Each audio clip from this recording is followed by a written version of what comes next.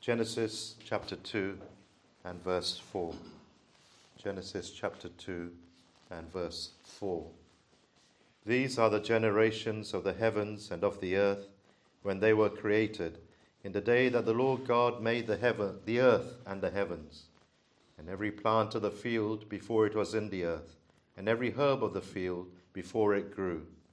For the Lord God had not caused it to rain upon the earth, and there was not a man to till the ground. There went up a mist from the earth, and watered the whole face of the ground. And the Lord God formed man of the dust of the ground, and breathed into his nostrils the breath of life, and man became a living soul. And the Lord God planted a garden eastward in Eden, and there he put the man whom he had formed. And out of the ground made the Lord God to grow every tree that is pleasant to the sight, and good for food, the tree of life also in the midst of the garden, and the tree of knowledge of good and evil. We shall leave it there. We're looking, friends, this evening at this second account of creation, and my title here is The Garden of Eden. Very simply, the garden that God had prepared for Adam and Eve to inhabit, to live in, to make their home, a paradise that he had prepared for them. But just a couple of things to say before we look at the text itself. Firstly, Genesis chapter 2. Now, there are some people who would say this is a separate account of creation. Oh, when Moses was writing Genesis, he had one account with him on his left side and another account with him on his right side, and he is giving us both these accounts. So chapter 1 is one, and chapter 2 is another account. And one of the reasons why they say like this is because the order is different here. You can see, for example, in Genesis chapter 2 and verse 19 and 20, that the animals, it says, out of the ground the Lord God formed every beast of the field and every fowl of the air and so on. And that happened after man. Well, that's different, isn't it, from what the order that we see in chapter 1, where we know that the animals were created first and then a man was created. Well, how can we answer these things? Well, according to the experts, the Hebrew gives chapter 1, think of chapter 1 as in chronological order, and think of chapter 2 as giving us the thoughts. It's not, according to the experts in the Hebrew, it's not so much, chapter 2 is not so much concerned about time and chronologically logging things for us. That's already done in chapter 1. Chapter 2 is giving us more the thoughts behind it. And it's, as you'll see here, it focuses more on this garden and on Adam and Eve and the creation of man and of woman. This is what is more in focus here. Chapter 2 doesn't mention everything. There's no mention of the creation of the sun and the moon and the stars and the seas. That's all in chapter 1. So if you read chapter 2, bear that in mind.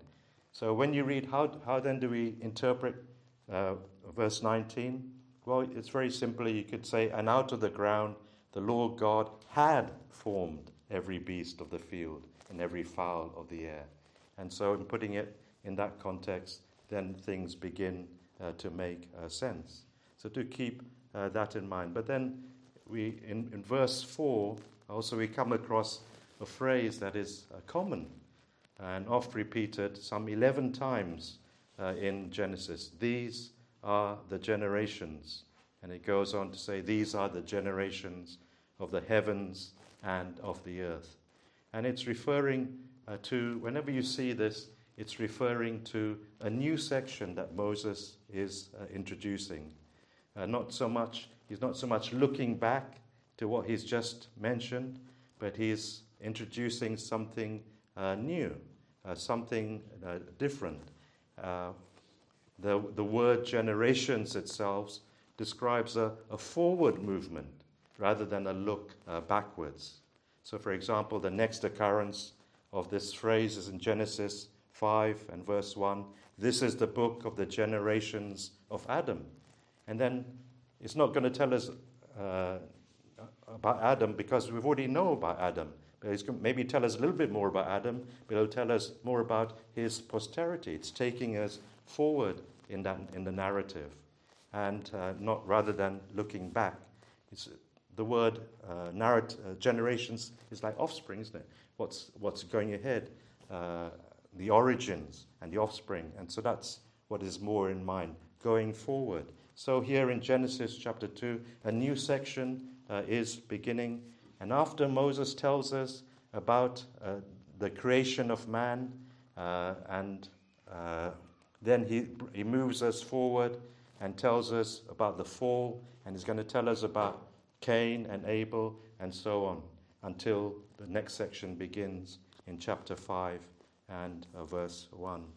So just with those two sort of technical points, we just move into the actual text itself. So these are the generations of the heavens and of the earth, when they were created, in the day the Lord God made the earth and the heavens, and every plant of the field before it was in the earth. Verse 5 is connected with verse 4. And every plant of the field before it was in the earth, and every herb of the field before it grew. And the thought here in verses 5 and 6, and I'll just summarize it really for you, sort of just reading it. But what this verse is telling us is that before there was any rain on the earth, before these natural processes were in place, we all know for trees and plants and flowers to grow, there must be rain, and there must be men and women to till the ground, to look after it, to cultivate it, in order for it to flourish. But before there was rain in the earth, and before even man was formed, God created the original, we could say. God created the first trees, the first plants, the first shrubs, the first bushes, the first flowers were his created, without anything natural.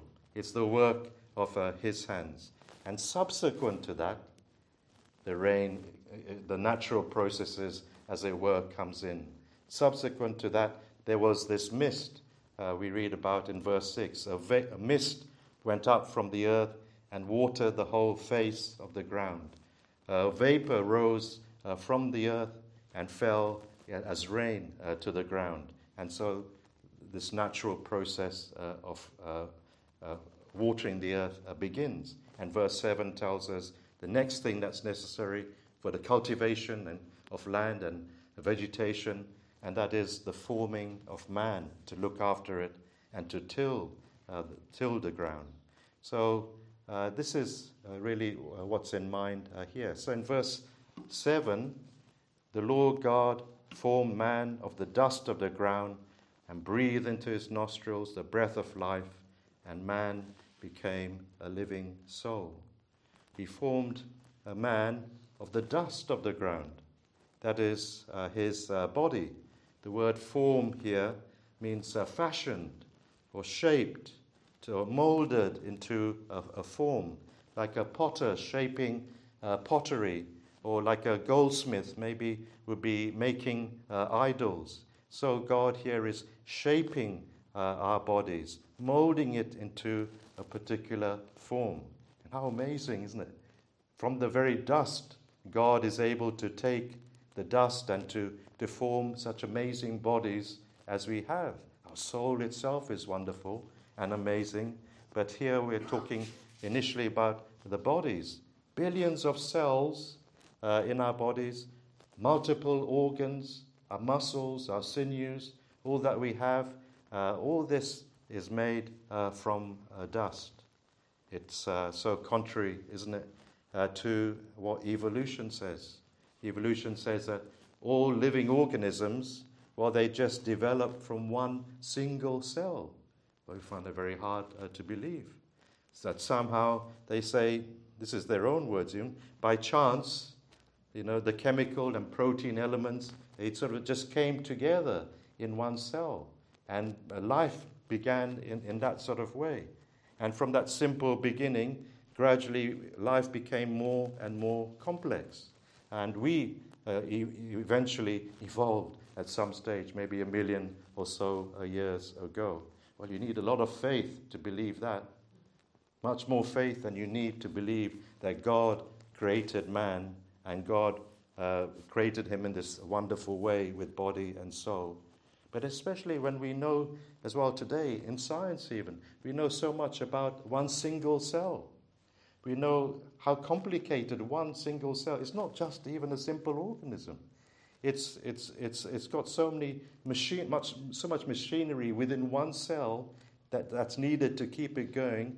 And we know that if all the parts don't go in a certain order, that cell cannot exist. It cannot function. It will be broken down.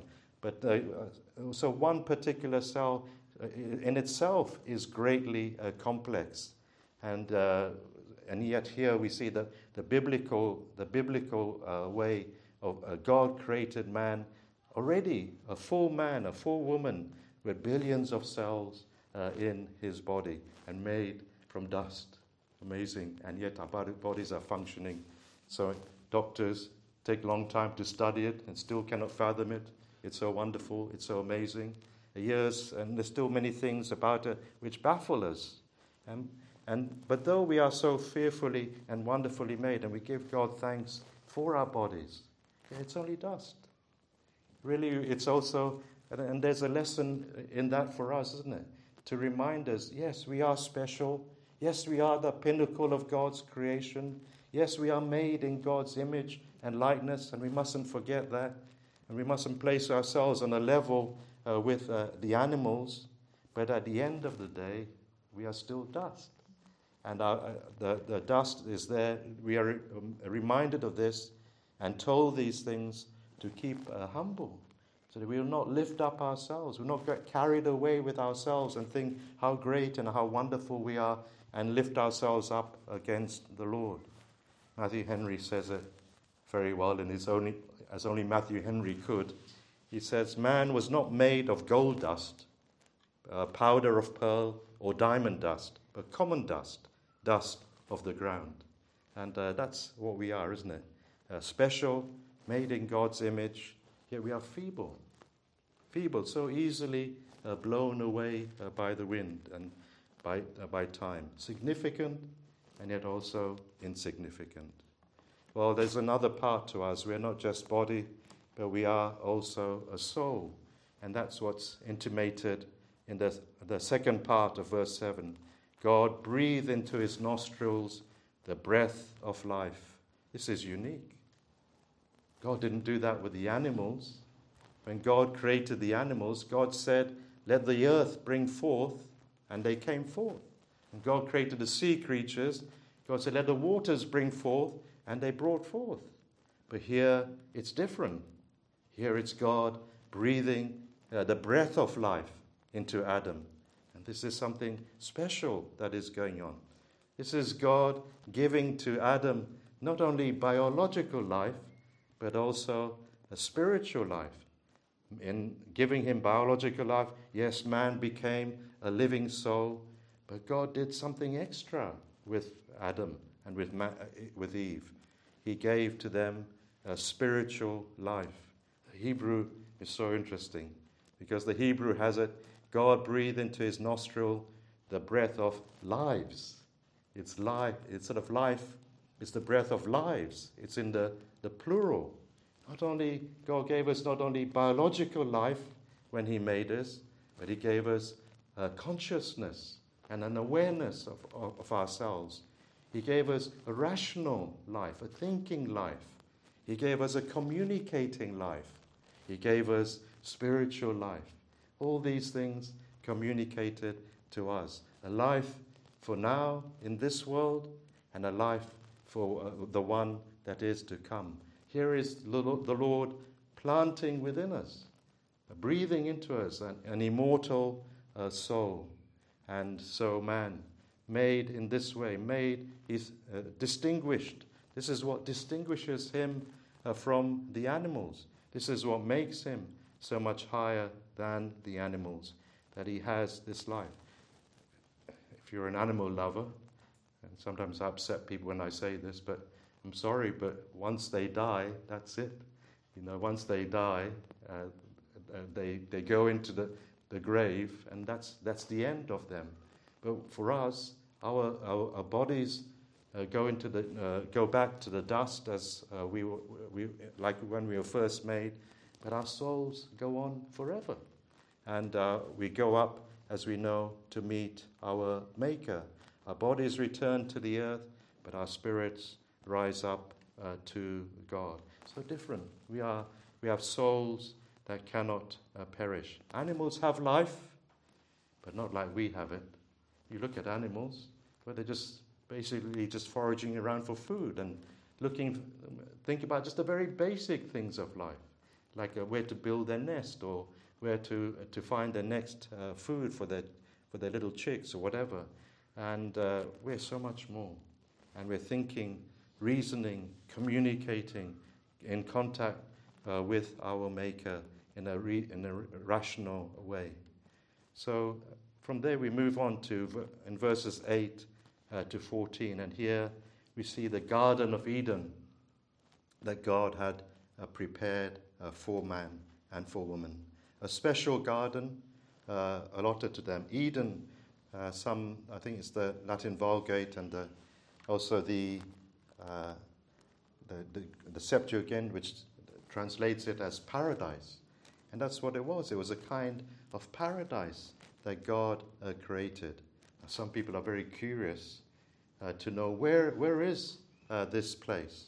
Where is the exact location of the Garden of Eden? And some say, it's in the mountains of eastern Turkey. And others would say, it's at the head of the Persian Gulf. It's underwater, submerged underwater there. But we don't know is the real answer. And even if the exact location was located, it would never be like what is described for us here, because the flood came, and the flood would have destroyed it, and it would never look like what we have it here in Genesis 2. But it was at the beginning here such a delightful place, a place that God made for man to enjoy, to find happiness in. And here we read in verse 9, out of the ground the Lord God made to grow every tree that is pleasant to the sight and good for food.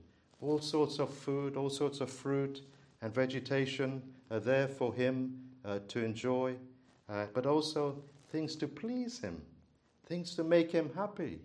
And those of you who are into gardening and appreciate flowers so much more, well, you would find the Eden such a wonderful place to be, an aesthetically pleasing sight.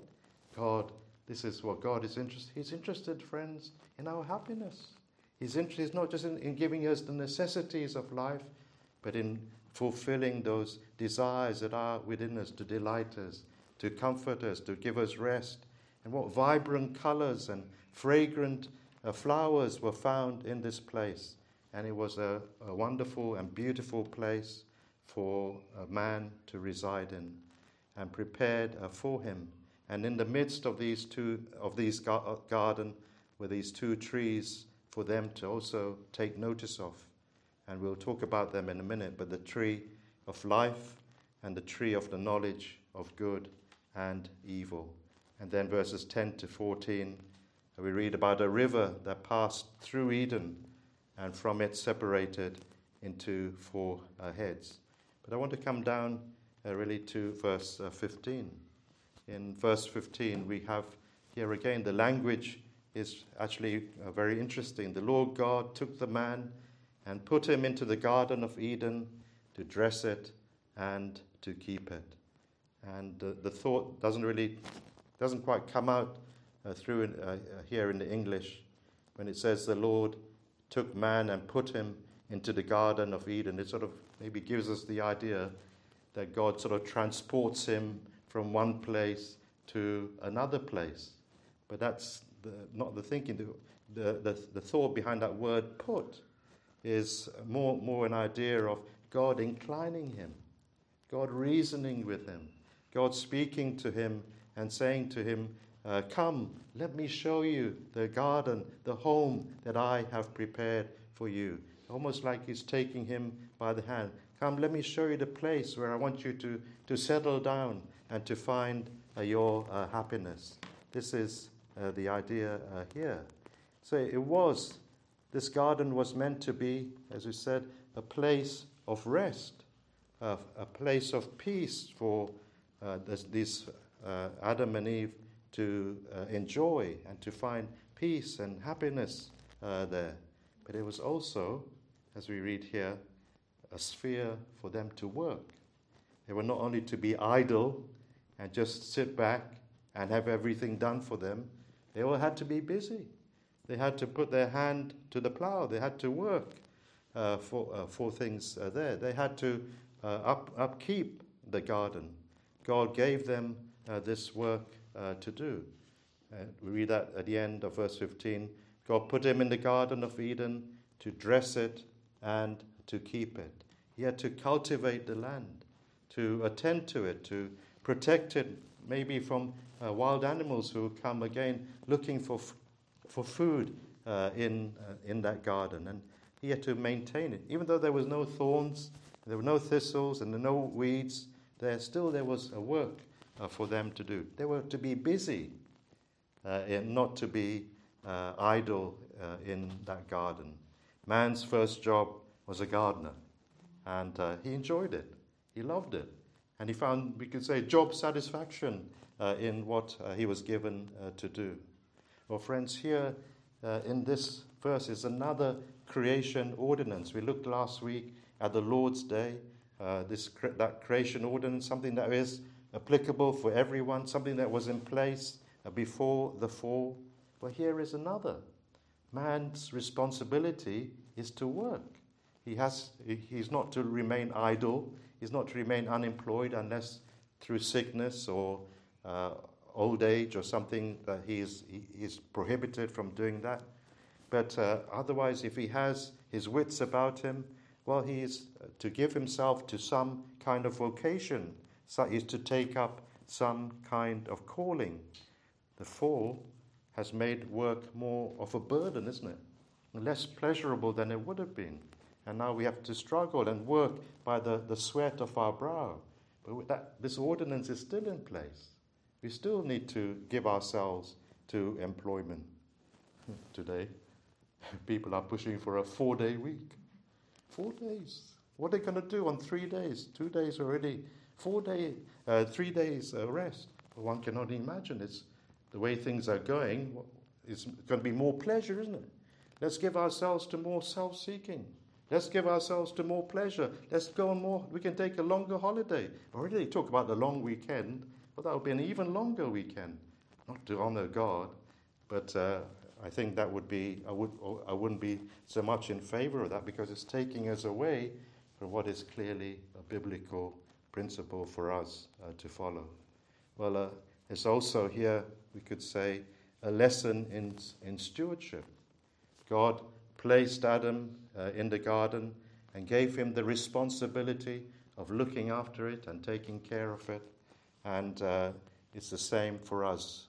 He had to steward that garden, and we also have to be good stewards. God has given us so many things.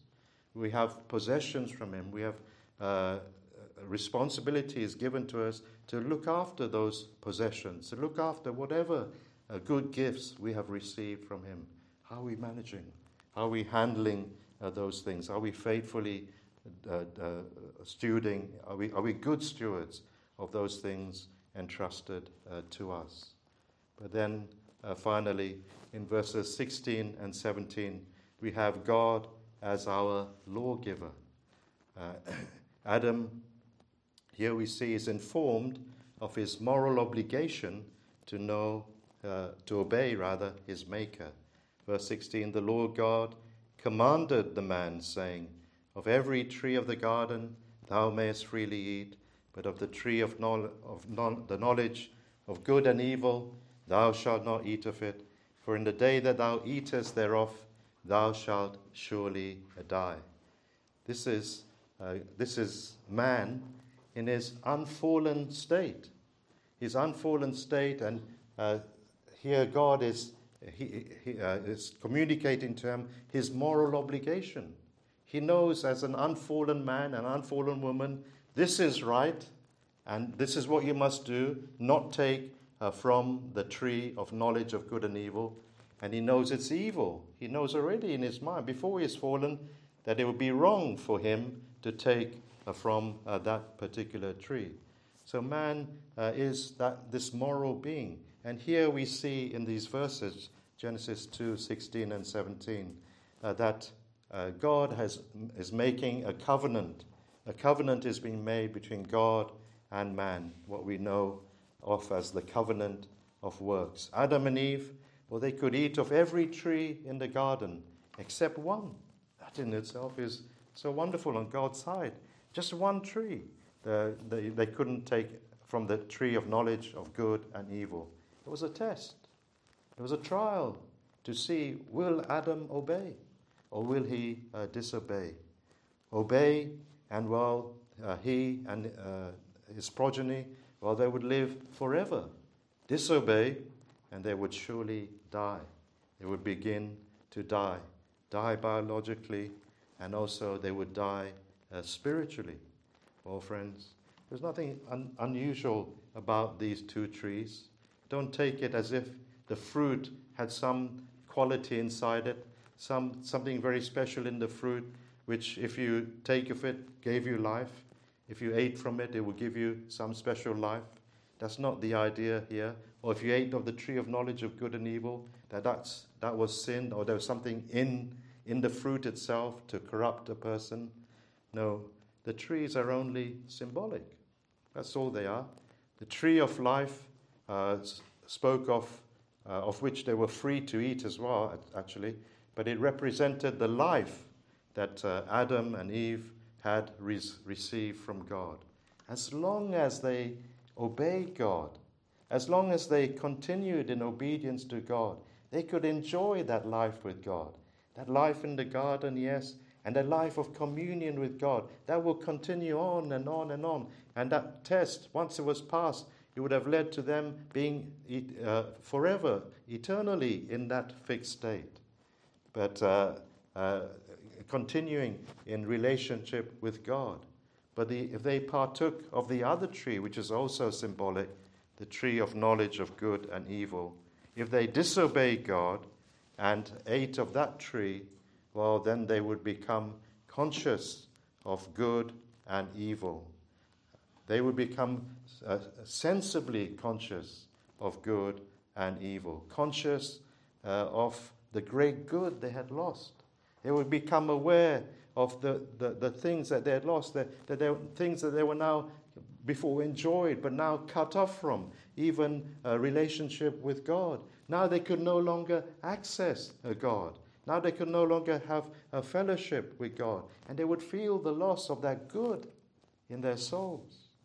And they would also be conscious and sensible of evil, knowing by experience and in everyday life what it is to have sinned against God. Well, this was the test that God placed for them. And as we all know, that our first parents, they failed this test. It was no small sin, as we shall see in chapter 3. It resulted in death, or in deaths, we could say. Just like when God breathed, he breathed lives into them. Here also, as a result of their sin, there would be multiple deaths that they would face, that they would come into, that they would experience. Physical death they would experience, spiritual death cut off from God, and eternal death, forever cut off from God, if they hadn't come to Christ. So Adam and Eve here were after the fall, after that failure, they were expelled from the garden, expelled from paradise, and that access to that tree of life was denied to them. Do you remember how the angels were placed at the garden? Again, as a symbol that man had lost his right to life and that spiritual life. Well, thank God it's not the end. The story doesn't end there, as it were. The narrative continues because we know that in Christ that access has been restored again. Christ is the tree of life also, we are told. And through him we come to him, we can live again spiritually. We can be brought back into this relationship with God. We can have an everlasting life. We can partake through Christ. We can partake of that eternal life. The Lord said so many times, I give unto them eternal life. Through faith in him, we are restored to better things than even Adam and Eve had in the Garden of Eden.